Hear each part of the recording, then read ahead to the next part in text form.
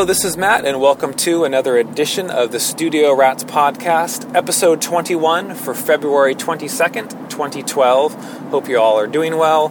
Yes, once again, I'm winding through the backcountry roads of Loomis, California while podcasting. So today I wanted to follow up on yesterday's episode, which was on critical listening. A couple things I wanted to mention that I should have mentioned yesterday, but it just slipped my mind, probably as I was dodging young children out in the middle of the road. Just kidding, by the way. The first thing is, when you're doing your critical listening, please do not listen to MP3s or AAC files. Listen to the source material. As you are probably all well aware of by now, MP3 and AAC files throw out a lot of information that was present in the source recording. And also, part of the encoding process, depending on which encoder you're using, can actually change the tonal balance of the song. There's a couple of encoders that actually add a pronounced mid-range boost. A lot of them kind of roll off the highs and the lows. So, even though a casual listener may not be able to tell the difference, if you do some A-B comparisons, it becomes pretty apparent that there has been a tonal shift. So definitely, if you're listening to them, from a computer playback system, definitely make sure that you rip those files from a CD or whatever source material you have as a WAV or AAC or FLAC or Apple lossless, because that will be an accurate representation of the source material. And another important factor with critical listening is listening at a consistent level. Hopefully you know that the way that our ears are made, there's a thing called the Fletcher-Munson curve, where basically we hear frequencies different depending on their loudness. So if you listen to songs louder, they're going to sound better than if you listen to them quieter. So try to come up with a monitoring level that is comfortable for you. A lot of people, myself included, monitor around 80 to 83 decibels. There's a couple good reasons for doing this. Number one, it really cuts down on your ear fatigue. You can work all day long, and you're not going to be doing any damage to your hearing by, if you're listening, say, monitoring at 90 decibels or 100 decibels, where your ear is going to fatigue pretty quickly. So listen at a consistent monitoring level.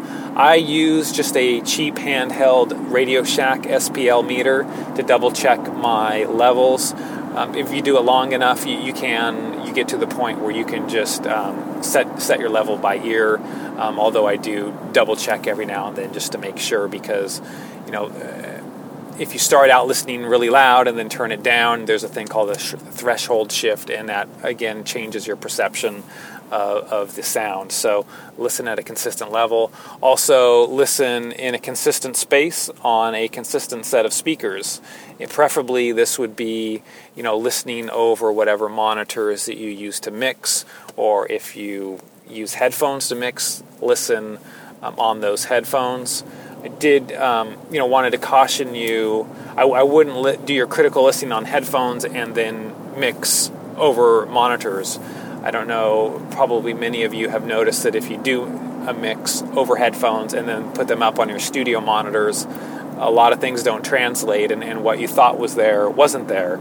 And that just has to do a lot with when you're mixing on headphones, there's no depth of field. Everything is flat, right between your head. It's either you're right in the middle of your head, or your left ear, or your right ear. Whereas if you're listening on monitors in a good listening environment, you'll actually get placement of instruments front to back, where the singer may be up front, where the instrumentation will be farther back. So you have that depth that you just don't get with headphones. So that's not to say that if you do work on headphones, that's not a bad thing. Just be aware of that, and when you do critical listening, use those same headphones, use that same monitor. That way you'll know what to expect. Just wanted to touch on a question that Jeff Elbell had posted, and Jeff, as you guys know, if you've been listening to all the episodes, he joins me on the podcast occasionally.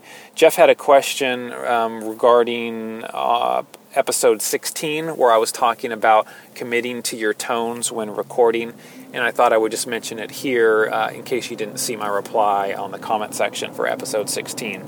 Basically, his question was if I had noticed any problems or any difficulties with tracks where I had tracked with compression, and then when it comes time to mix, I kind of go, oh, gosh, I shouldn't have done that. And to be honest, I haven't had that problem.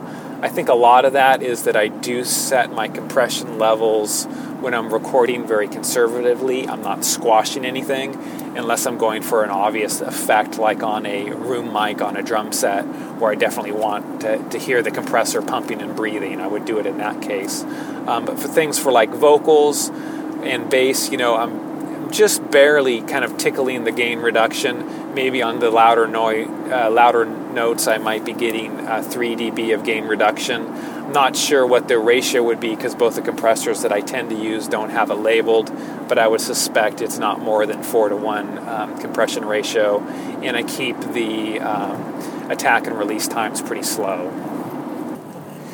Now, all that being said, if you absolutely do not feel comfortable tracking with compression, don't do it. I mean, that methodology, the reason why I mentioned it is that just happens to work for me. I feel that it allows me to work more quickly, and I'm not going to be offended if you guys come up with a different way of doing it that works better for you. I just wanted to share some of my own perspective that hopefully would give you guys some ideas on some things to try out. So that's going to wrap up this edition of the podcast. If you have any comments or questions, drop me a line at matt@finleysound.com or stop by the webpage, thestudioratspodcast.com, and comment in the comment section for this episode or any of the other ones. I will reply in the comment section, and also may turn it into a podcast episode, kind of like I did today with Jeff's question. So until next time, go on out there and record something.